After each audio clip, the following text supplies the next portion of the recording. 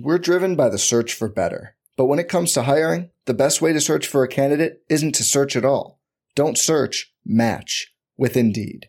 Indeed is your matching and hiring platform with over 350 million global monthly visitors, according to Indeed data, and a matching engine that helps you find quality candidates fast.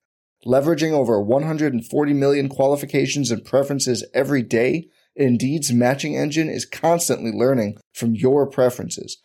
Join more than 3.5 million businesses worldwide that use Indeed to hire great talent fast. And listeners of this show will get a $75 sponsored job credit to get your jobs more visibility at Indeed.com/Blue Wire. Just go to Indeed.com/Blue Wire right now and support our show by saying you heard about Indeed on this podcast. Indeed.com/Blue Wire. Terms and conditions apply. Need to hire? You need Indeed.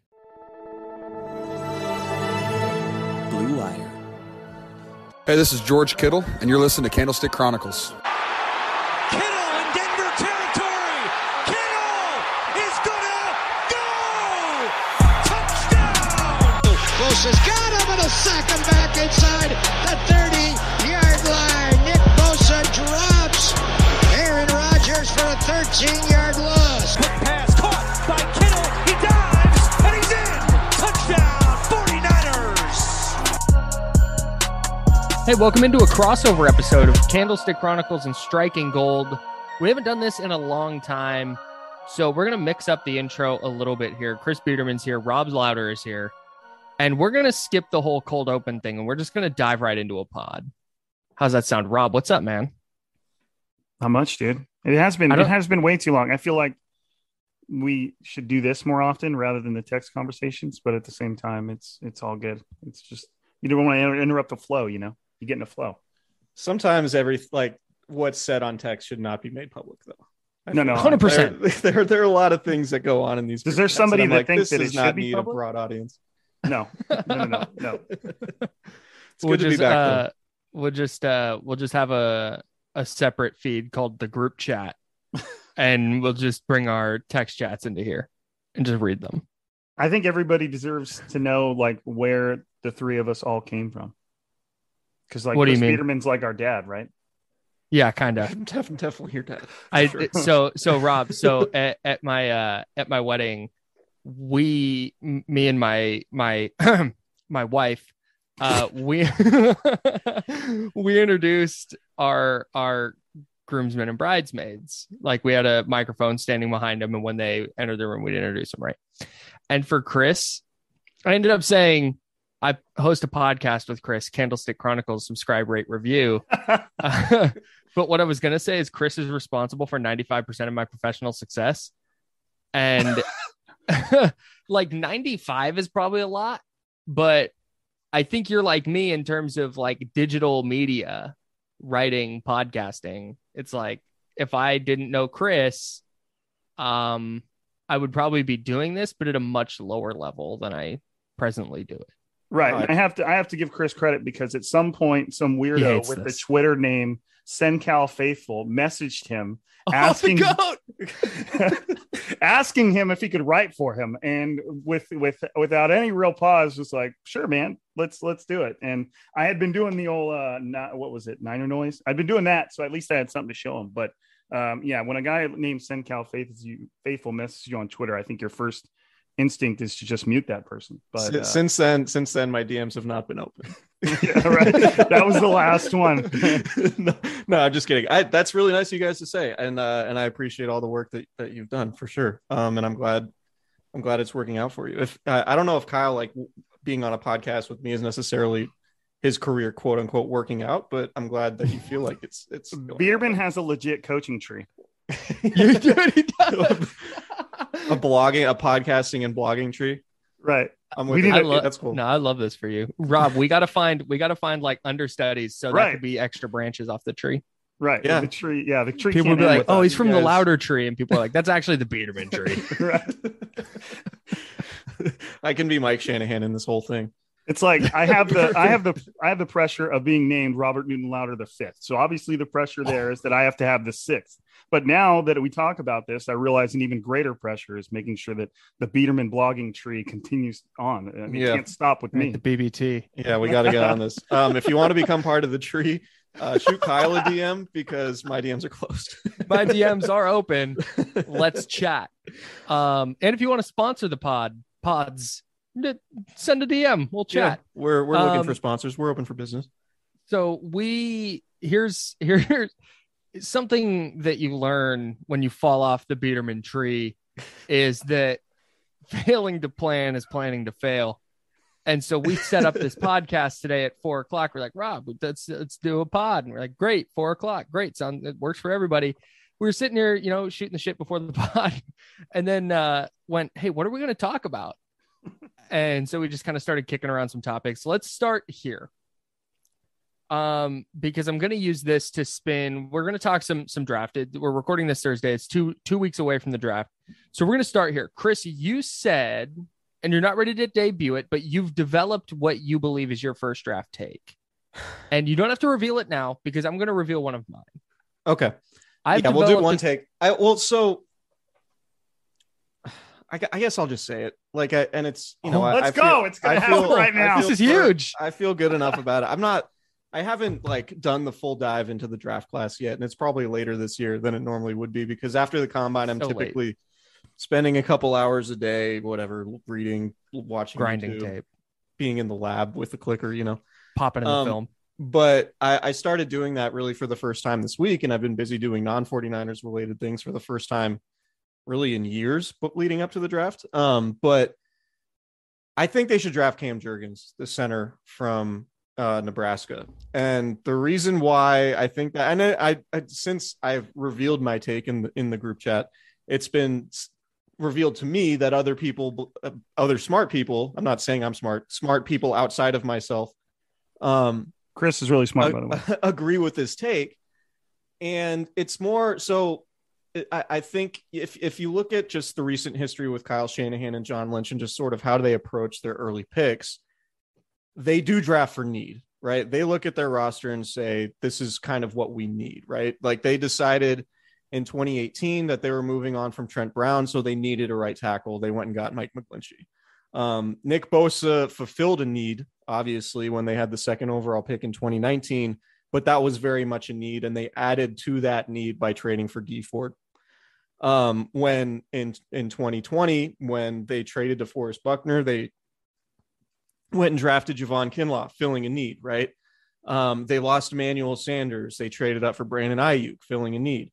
So I don't know exactly what's going to happen with Alex Mack immediately, but if you look down the line, the 49ers need a center, and they don't have a center in the pipeline that could either step in for Alex Mack and play at a serviceable level, or anyone to play center sort of long-term, right? And if you look at Cam Jurgens and just his athletic profile, and, I've watched a few minutes of him playing, he's super athletic, right? Like he does the things that, like, if you remember when Ben Garland was playing, when Weston Richburg was hurt a couple years ago, the thing the 49ers really liked about Ben Garland was his ability to get downfield on those screen passes, and, be blocking safeties and linebackers downfield just by pure athleticism, right? And that's what Cam Jurgens does really well. He's a former tight end. We obviously know how much Kyle Shanahan prioritizes athleticism along the offensive line. He clearly, emphasizes or prioritizes centers and tackles much more than guards.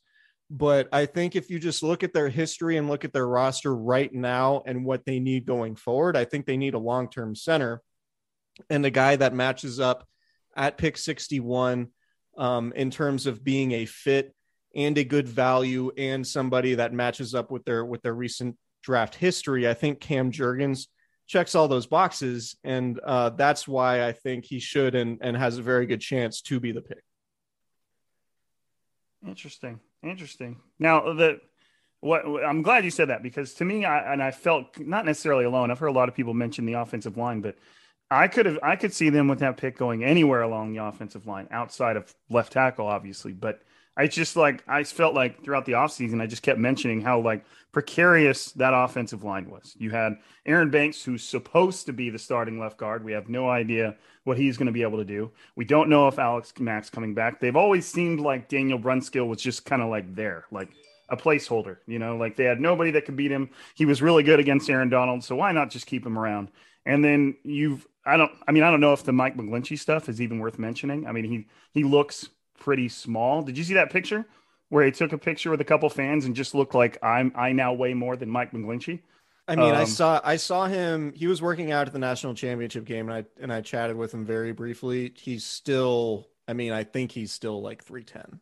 Okay, well then the picture must have just been one of those optical illusions, because he looked like, hi, I'm Mike McGlinchey. I'm now 215 and I represent Subway. Like it was like, I don't think he's big slim like he was in 2020. Right. So I mean, I it's just easy to see that offensive line is like pretty precarious right now. They could go anywhere from left guard all the way over to right tackle, and you could kind of see it and understand why. So center, and much smarter people than me have always said center was hugely important for Kyle Shanahan. So it makes sense. Chris, do you think Juergens can play guard? So I'm not looking like really like, no. Okay. So that's okay. Because I think so. The difference to me between guards and centers in Kyle Shanahan's offense is like a guard is somebody that you feel really good running behind, like somebody who's kind of like that road grader, quote unquote. Sure. Like that's what Laken Tomlinson was. Daniel Brunskill, like he's like 6'4", 6'5", and Juergens is like 6'1", 6'2". But right. You watch Juergens move, and he's just super athletic. But he's not like all right, we're gonna run a trap play behind Juergens like that. He can block in the run game, I think, and he's a good pass protector. But he's more like what Weston Richburg was in terms of like, all right, he can get out and like square his hips to the sideline and seal somebody off. Like his quickness is his best attribute. He's not like a power road grading player. And I think that's sort of the difference between guard and center in this offense. So the reason I ask is because something we've talked a little bit about when we've discussed the draft, and Rob, I don't know where you land on this, but I just kind of feel like the Niners are in a spot where they don't necessarily need to draft a starter or a player that's going to contribute right away. And Alex Mack may do the thing where he retires during the draft and the 49ers take Juergens and he winds up starting right away. But that's the one question mark I have with that pick is while, yeah, their roster's in a spot where if they really like Juergens and think like, man, hey, he could be the starting center for a decade, they can take him. But I'm also wondering if they look at safety or edge. I've heard this is a deep edge class.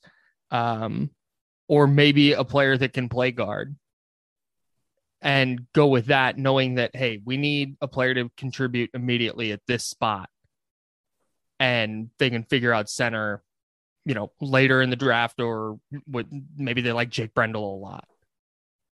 Yeah. So one thing I've sort of leaned towards the idea that it would either be edge or offensive line with this pick, because I don't know that the 49ers prioritize safety enough, particularly with Tarvarius Moore coming back, with Jaquiski Tartt potentially still being out there and being available after the draft, and with Talanoa Hufanga in the mix. Like, I don't know that they really feel like they need to add a safety with their first pick in this draft in the same way that they value a long-term center. But the other spot I've sort of circled in my head was edge rusher. And, you know, we're recording this Thursday. Earlier today, there were, you know, multiple reports saying the 49ers agreed to terms with Komeko Torre, another pass rusher. And, like, if you look at their defensive end group, you have Bosa, Samson Ebukam, Kerry Hyder, Jordan Willis, Charles Omenihu, and now Torre. Unless they make a trade, and maybe they do end up trading Samson Ebukam and get his, $5 or $6 million cap hit off the books, there isn't really a spot for a second round pick to just kind of slide in unless the guy's really good. But if there's an edge rusher who's really good, he's probably not going to be available late in the second round. So to me, like getting Torre almost signals like they don't think that a second round or a pass rusher is going to be there that they're necessarily in love with because of all the depth they already have there. And And look, I'm like the last guy. I hate doing the thing where it's like, oh, they signed this free agent. Now you can cross that position off in the draft. But I think that more applies to the first round. Like the first round, you just tend to take the best player available, like sort of regardless of position, or if he's in one of your like 4 positions of need or whatever. But I do think because it's 61 and not a first round pick that you could say like, all right, they just added a free agent who had 5.5 sacks last year. They have Ebukam, who came on as the season went along. They have Jordan Willis, who they like. They have Omenihu, who they traded for, who they also like. Like, I just don't know if there's going to be enough snaps to develop an edge rusher unless the dude ends up just being really good. And if he is really good, I have a hard time believing he'd be there at 61. The only thing that makes me feel like maybe they could still go that route is just based on how deep the edge class is supposed to be. Like Right. That might be them looking at that second round pick saying we might be able to get kind of like fringe first round talent with this pick, like just because we don't have a first round pick, but we might be able to come away with a player that should have been there. Because I was looking at Pro Football Focus's big board, and there's like 26 edge rushers in like the top 70. Like it's like a ridiculous amount of edge talent. So maybe, I mean, I feel like it's also a situation where not anybody can come in and beat out Cassius Marsh. You know what I mean? Like, I feel like if there is a player that they like there, no matter how much depth they already have that spot, because you're talking about a draft pick that, you want to be alongside Nick Bosa for the next 5 years versus a bunch of free agents that are probably only sticking around for the season. So maybe the fact that, going edge, if it is as deep, if they think it's that good, might alleviate the fact that their first pick is in the second round because they're going to feel like they got somebody that could have been drafted a little higher. I have a question. Are we sure the 49ers need a guard? Like, are we certain about that? Here's why I ask. Because Daniel Brunskill, is he a Pro Bowler? No. Is he the worst right guard in the league? Also no. Like, he's a serviceable below average starter, but he can start and you feel okay. Right. They then have a second round pick from 2021 in Aaron Banks, a 5th round pick in Jalen Moore from 2021, who they brought in to play guard. They brought in Colton McKivitz to play guard in the 5th round in the 2020 draft. Like, they have bodies that they can throw at that position and figure out left guard. So Seems I think like they think pretty highly of Jalen Moore too, like just by the little comments I've heard them make about him. I think so too. And I think Jalen Moore can be one of their 5 best offensive linemen. I have no idea about Aaron Banks, but I think it's a valid question. You could say, yeah, the 49ers need to upgrade their guard play, but it doesn't necessarily mean that they have to go out and use a 2nd or 3rd round pick on a guard. Right. That's not to say they shouldn't, because if there's a guy that they think is a plug and play starter they could get in the 2nd or 3rd round, then I would be all for it. Would you trust them to do that? Trust who? Aaron Banks played 3 offensive snaps. Right. So, I mean, that's what I mean. I mean, the thing is with Jalen Moore, it was like he spent so much time playing left tackle out of necessity last year because Justin School got hurt that he didn't have time to cross train on the right side. And that was one of the things that I had heard, that it was just extremely difficult to move him to the right side because of how much on the left side he played. And he played on the left side in college too. So it wasn't just a thing where it's like, all right, Jalen Moore can play, all 4 spots. It was like, well, he's kind of limited to the left side right now. And obviously with Laken Tomlinson being as durable as he was, they didn't need Jalen Moore to play left guard. So I do wonder if Moore is going to be in that mix at left guard. I certainly think he'll be in the mix at right guard, even though I just said, he hadn't played it, but now he'll have a full off season to sort of acclimate to it. But no, I think to your point, between Moore, McKivitz, Banks, and whom am I missing? And Brunskill, like they have bodies to where you could play those guys and you're not going to be awful at guard. But relative to the rest of the roster, you say the Niners have really good receivers, really good tight end, really good tackles, potentially if Mike McGlinchey can be healthy, really good running game. You look at like their guards, it's like, well, it's not elite like those spots, but it's certainly serviceable, like it's replacement level. But the issue is you look at their shortcomings in the NFC Championship game this last season and in the Super Bowl 2 years ago, like guard was a real issue because they went against some elite defensive tackles. And if they control Chris Jones and Aaron Donald a little better, and obviously that's very hard to do, maybe they do win those games, but ultimately Like, is that worth investing a second round pick, or would they be better off investing into a center that they think, all right, this guy could be our starting center for 6 to 8 years? And I kind of think that's where they'll lean, just based on my experience covering the team.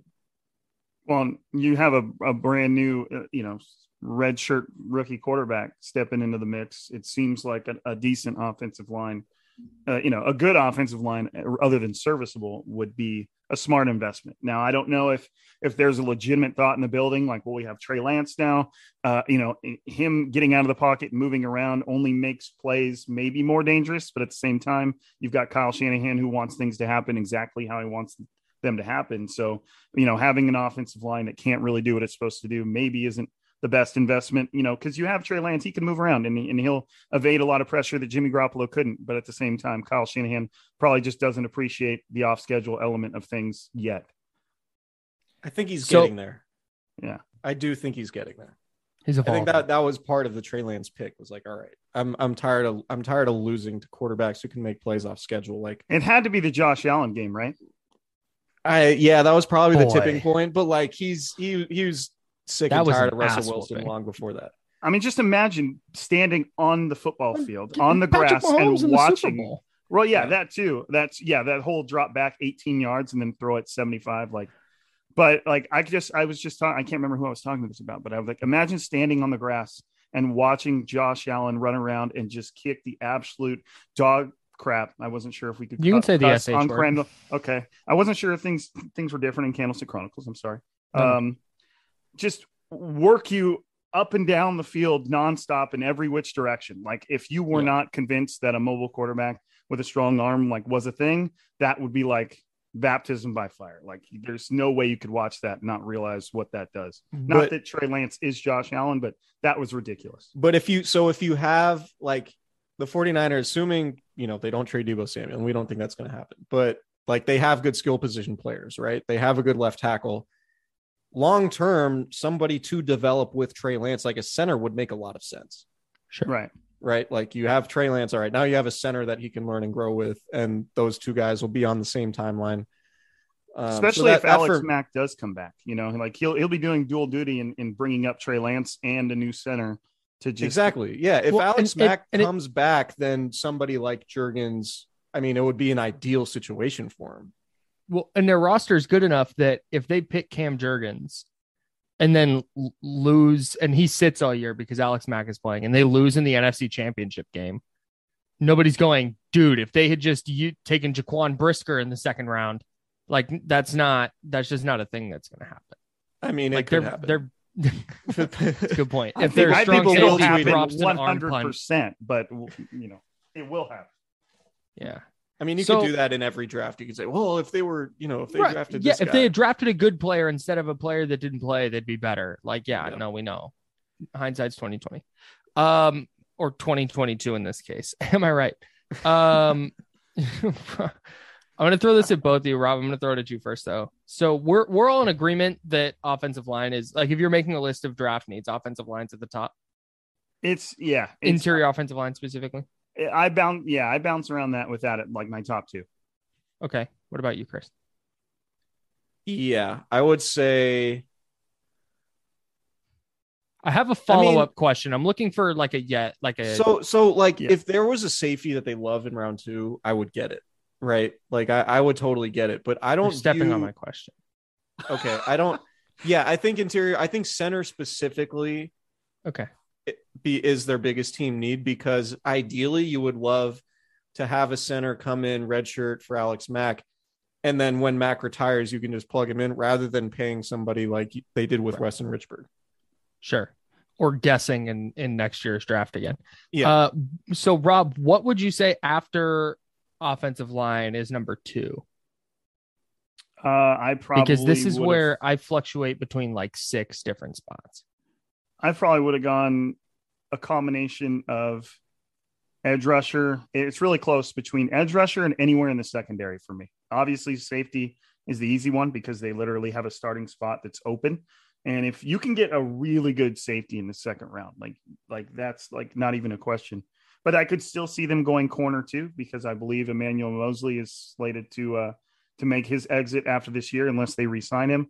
They got Charvarius Ward, who's obviously going to be their number one guy. And then, Ambry Thomas, maybe he keeps getting better. Maybe he doesn't. It seems like they could add some talent to that spot. So to me, I consistently bounce around between offensive line, edge rusher, and somewhere in the secondary. We're driven by the search for better. But when it comes to hiring, the best way to search for a candidate isn't to search at all. Don't search, match with Indeed. Indeed is your matching and hiring platform with over 350 million global monthly visitors, according to Indeed data, and a matching engine that helps you find quality candidates fast. Leveraging over 140 million qualifications and preferences every day, Indeed's matching engine is constantly learning from your preferences. Join more than 3.5 million businesses worldwide that use Indeed to hire great talent fast. And listeners of this show will get a $75 sponsored job credit to get your jobs more visibility at Indeed.com/Blue Wire. Just go to Indeed.com/Blue Wire right now and support our show by saying you heard about Indeed on this podcast. Indeed.com/Blue Wire. Terms and conditions apply. Need to hire? You need Indeed. I have Chris. a smoking hot take that I just thought about and came up with. Oh, dude, let it rip. I know I said they had good receivers.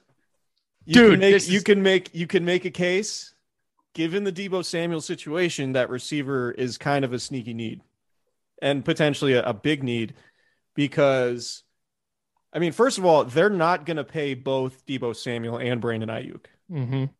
I don't see that happening, right? Because eventually you're going to have to pay Trey Lance. You're going to have Nick Bosa making a ton of money. You already have Trent Williams, George Kittle, Fred Warner making a ton of money. Charvarius Ward's making a good amount of money. It's going to be hard for them to pay multiple receivers.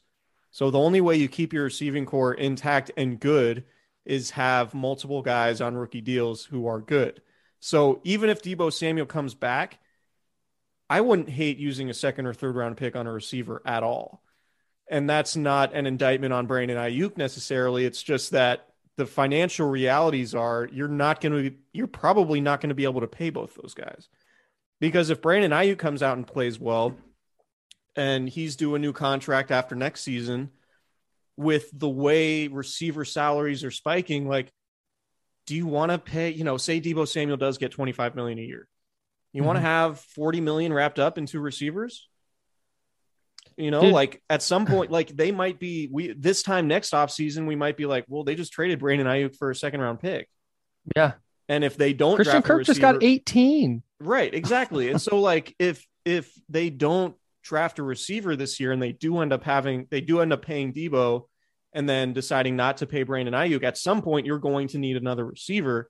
So if there's a good one you like early, I think receiver could certainly be justifiable early in this draft for the 49ers. Well, and I think it's more immediate than that too, because it's Deebo Samuel, Brandon Ayuk, and then God love Juwan Jennings. But if you're if Samuel or Ayuk are unavailable and you're rolling out with one of those two and Juwan Jennings is your top two receivers, do you feel great about it?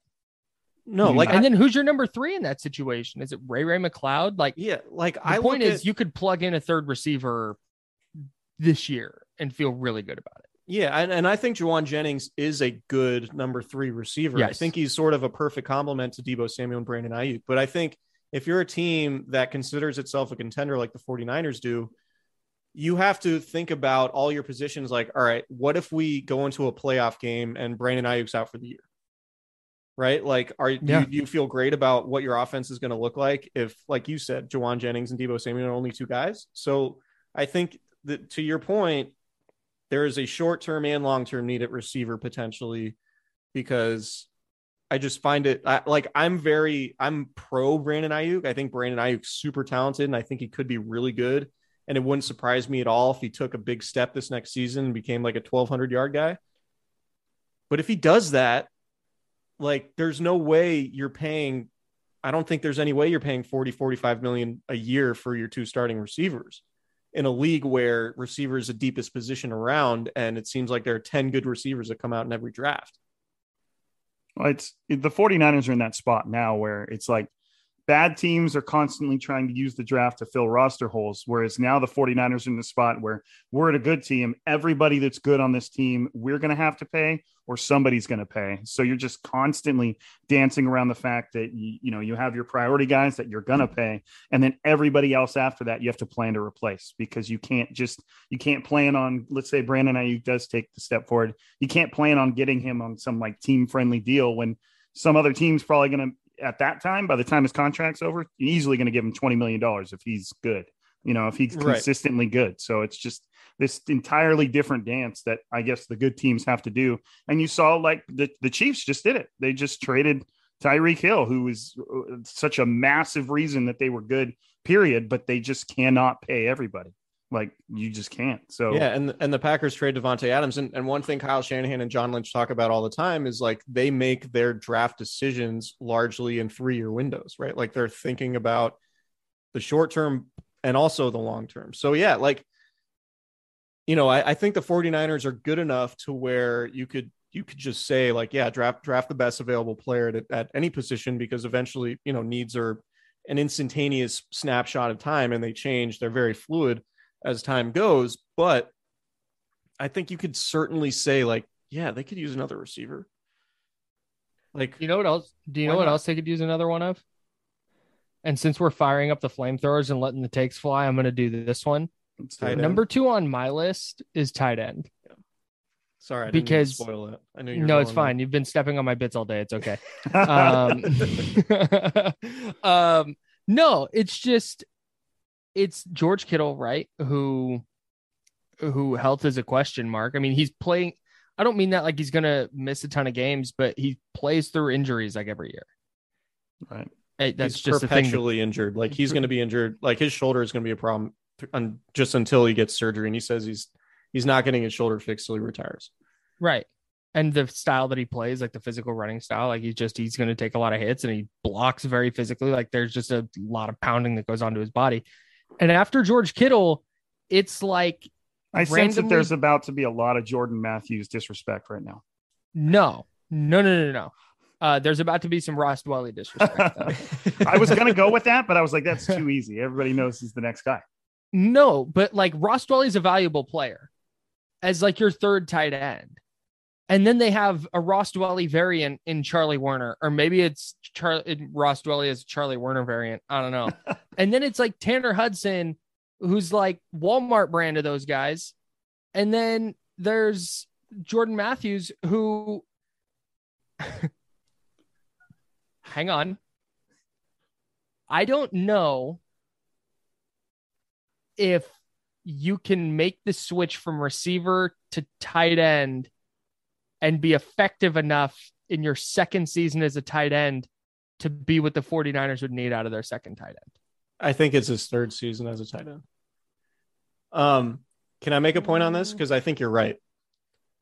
Do you remember how good the Ravens offense was with Lamar Jackson at quarterback when they had Hayden Hurst? He's still there. He's still their quarterback, Chris. No, but when they had Hayden Hurst before they traded him to Atlanta and Mark Andrews. Right. Yes. So much of their running game that included the quarterback centric running game was really effective because they were able to have big personnel, which the 49ers obviously love, to complement that. And they invested heavily in the tight end position. And that's when you look at what the 49ers offense could potentially look like with Trey Lance. I think it makes a ton of sense to add another high level tight end for the same reasons, like because of just how scheme versatile you could be with a running quarterback. And we know the 49ers want to run the ball. I don't know how much they want to have Trey Lance necessarily running the ball like on design runs, and maybe they don't. But if they did, getting another pass catching threat to complement George Kittle and the other receivers that they have could make the offense really, really dynamic. And I know they already have sort of a version of that with Kyle Juszczyk, but I could see them wanting to, like I look at the 49ers going into the season with Trey Lance likely as a starter. Like, I think they're going to use 2 receiver sets at one of the highest rates in the league. And just because of how it sets up with Lance at quarterback, with what they like to do schematically, like this isn't going to be an offense that has, five options every play. I think it's going to be a lot of Trey Lance centric running game. Like, and I think that could potentially lead to them investing significantly in a tight end because that would make them more versatile that way. Mm-hmm. And I think Charlie Warner is a good blocker, but I think that's sort of where it ends with him. Like he's not. That's their whole roster. Yeah, maybe he becomes a better pass catcher, but I could see them being like, all right, we need another multifaceted tight end, not only to complement George Kittle, but to potentially replace him because we know how valuable he is when he's not on the field. So I think tight end, I think it's a good take by Kyle in mentioning tight end because we've been talking about it for a while. Like they don't have another option and they haven't had another option. And maybe with Trey Lance at quarterback, getting a second tight end does make them more dynamic in a way that complements Trey Lance. Now, well, we've seen them real quick. We've seen them chase Austin Hooper. They signed Jordan Reed. I think the Jordan Matthews thing is a legitimate try to see if like, hey, can he pick up enough as a blocker that we can effectively use him as a second tight end? Like, I think that's how the coaching staff views him and the project that he is. I would also like to defend my honor. After the 2020 season is when he switched positions. 2021 was his first year as a tight end. Rob, go ahead. What I was going to ask you. Yes. Okay, Don. you're right. No, he was on the team as a receiver. You're right. I thought the tight end switch was a last year thing, right? Is that what you just said? Okay. Yes. All right. Now, my mistake. I just wanted to make sure we both knew that Chris was wrong. Tyler, leave that in that moment. Do you think the 49ers would have, at this point, would have more interest in like a pure pass catch? I guess pure is kind of a bad way to put that, especially in the 49ers offense. A pass catching tight end. A move tight end? Yeah. Like, obviously, they have George Kittle. You mentioned that maybe they'd want somebody that could replace George Kittle if he's hurt. Obviously, if you're going to replace George Kittle, you have to be an exceptional blocker. But if you look at all the top tight ends, you know, you've got Travis Kelce, mostly a pass catching tight end. Darren Waller, for sure. Mark Andrews, almost for sure. Kyle Pitts. Tyler Higbee's kind of a little bit of both. But there are all these pass catching tight ends that are just kind of like playmakers. And it's almost like the skill at some point, who cares if they can block because they're going to catch a touchdown. And I don't know the 49ers offense well enough to like say what a pure move tight end would be like there. But it seems like if you're thinking about maybe drafting a receiver, then you might be able to get the same type of impact from a tight end a little bit later in the draft. You know, a good tight end can fall a little further. But so I just don't know if the 49ers would even have interest in a tight end that maybe needed some work as a blocker, but was just more of a playmaking threat. And they've always said, I don't really know the background behind this, but rookie quarterbacks or second year quarterbacks starting for the first time like to throw to tight ends. You know, they're not as far off to the edges. They're over the middle of the field, not moving. Their quarterback's best friend. Right. Throws, right. Yeah. I think just to that point real quick, I think ideally it would be a player who could block at least a little bit, like be an effective enough inline blocker that like we know Kyle Shanahan likes positional versatility and being able to like have the same personnel group on the field, but run like 4 different formations out of that personnel group. And I think if you have a second tight end that can line up in line, but then also split out wide where you can have 22 personnel on the field and all of a sudden it can turn into like, what is that? Like a 4 receiver set. I think that's like ideally what he would look for and not somebody that the defense can go, oh, that guy's on the field. He's going to split out into the slot or out wide or whatever. Right. Yeah. I sort of think like, given the way Juwan Jennings blocks, like, is he too far removed from being a move tight end? Right. Well, I just saw who was it? Mayoko, Kawakami and Barrows all tweeting about the fact that TK would constantly say wherever Juwan Jennings was on the field that the play was going towards his direction. And apparently he was right like all the time. So, right. And like, that's one of the things they liked about Jalen Hurd too, was his ability to block. But like, I think the move tight, like if you're in my opinion, and we don't know the answer to this because we don't know what the next evolution in Kyle Shanahan's offense is exactly going to look like with Trey Lance. But I would guess like if they're going to use a second or third round pick on a tight end, it would be a guy who could do both. It's not going to be like an Evan Ingram type because I think they would just rather have a receiver. Right. Someone who could be a little bit more dynamic. But like that's like, and to me, like Juwan Jennings, like I said, I don't think he's too far removed from a quote unquote move tight end. He's technically a receiver, but if lining up in the slot and being an effective run blocker. Like, to me, that's kind of what a move tight end is in Kyle Shanahan's offense. So I think you might already have that dynamic with Jennings. He's a pretty big dude. I mean, I wouldn't hate it, but if, in my opinion, if they take a tight end early on in their second or third round, I think it's going to be somebody who's more of a classic tight end who can block and can, catch passes. Do some stuff. Guys who can do some stuff for sure. Kyle, Rob, are you pensive or are you waiting? No, you look like you were deep in thought. I am. Well, I was looking at this spider graph here. Shout out to Chris Peterman. And it was it was your draft take. Are you saving that? Are you saving your second round draft crush take thing? Me or Chris? Yeah, you. No, I already gave mine. Yeah, Chris gave his. Do you want to save yours for another time? Yeah, it doesn't really fit the tight end conversation. So if you were sticking on I was trying to move us along. I felt the tight end had ran its course. Okay, great. I love that. Dynamite job by you. Thanks. Man. My take is that the 49ers, if he falls to number 61, should draft Nick Cross out of Maryland. He is a safety. He is big and super fast. And I think that he could play.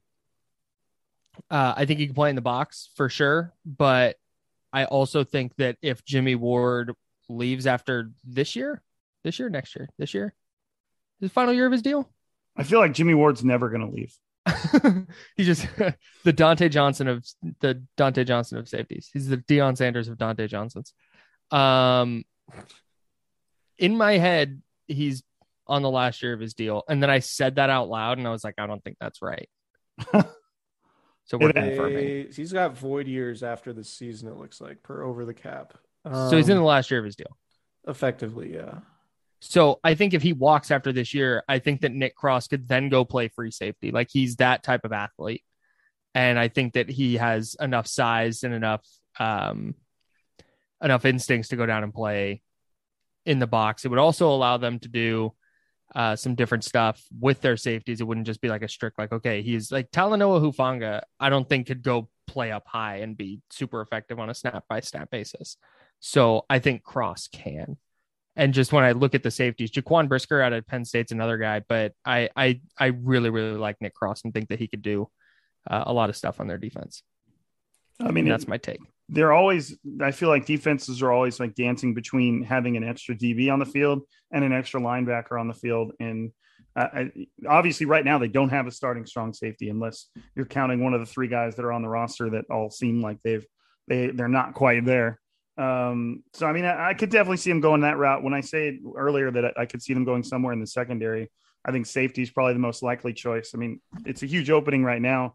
Could they just bring Jaquiski Tartt back on a pretty reasonable 1-year deal at this point? Probably, and then you'd have the rapport between him and Jimmy Ward. But when I said Jimmy Ward wasn't ever leaving, I literally think everybody likes him so much that they will just offer him another contract at probably equal value. I don't know if he's technically deserved more, but I just can't see him letting him go. But yeah, so you have, and I think it's a good point, particularly when you're talking about free safety. I think strong safety with Hufanga and Tarvarius Moore this year, I think you're probably okay. And we'll see if Hufanga can be a starter who plays at like a high enough level for them to have a defense that gets them to where they want to go. But I don't hate the idea of adding a safety at all, because Tarvarius Moore is a free agent after the season. Jimmy Ward's unsigned after the season. So that certainly does make sense. But I do think Kyle Shanahan said it, like, Jimmy Ward is one of his favorite players.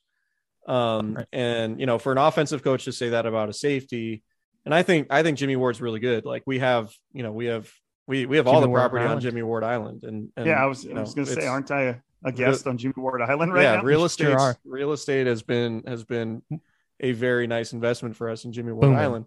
Booming. Yeah, we got golf courses, we got beachfront property, we're good. Rob will cut you a deal. We got you, dog. I'm in. But at some point you do have to think about the future of the position and how well is he going to age, right? He's 31. He's had a ton of injuries. Although he had foot injuries early in his career, but most of his more recent injuries, and he's been relatively healthy, but they haven't been leg injuries. So you would think mobility might not necessarily be a huge concern with Ward. at least as he enters his early 30s. Obviously, there aren't a lot of free safeties who play into their mid 30s.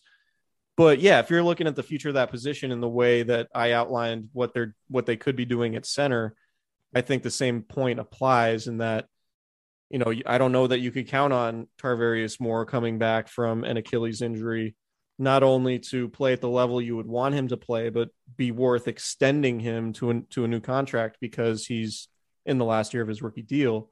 So yeah, you could look at the position beyond Jimmy Ward, and I would be curious to see how they view it. Like, do they want a safety who could also play in the slot? Because there's some question about what they're going to do in the slot right now. And maybe it is just going to be Emmanuel Mosley and Diamador Lenore, or maybe they decide, maybe they like in the second round, they're like, hey, we love this slot corner, right? Who only plays in the slot. And maybe that's somebody that they think can come in and start right away as a round 2 or round 3 pick. And that's the direction they go. But I'm always intrigued by DBs who can do everything, who can play safety, who can play in the slot. Like, I've thought Tyrann Mathieu would be a sneaky, I don't even know sneaky, but like a really awesome signing for the 49ers, because he could play both safety spots and in the slot, and just, you know, bring that veteran presence, et cetera, et cetera.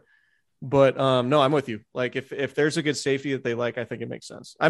I think I'm more inclined to get a versatile free safety than I would be like a strong safety. Like, oh, this guy's great in the box, but we don't know if he's great in coverage, like that type of guy. Does that make sense?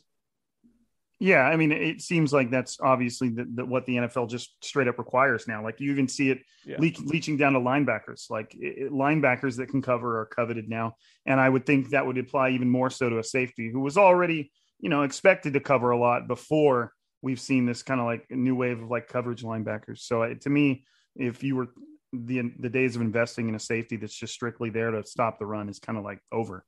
I would think an offense would just look at that as like a mismatch. I agree. Maybe they could kick the Seahawks like a 5th round pick for Jamal Adams if that's what they wanted to do. Why do they need another linebacker? Oh, wow. They're loaded at defensive end, bro. Got him. Hella sacks. All right, we're going to get out of here. This has been a very fun crossover episode of Candlestick Chronicles and Striking Gold. If you're subscribed to both, gold star for you. If you're winning at life. Yeah, if you're subscribed to one and not the other, change that and subscribe to both. Rate and review, 5 stars. We always appreciate it, guys. Thanks.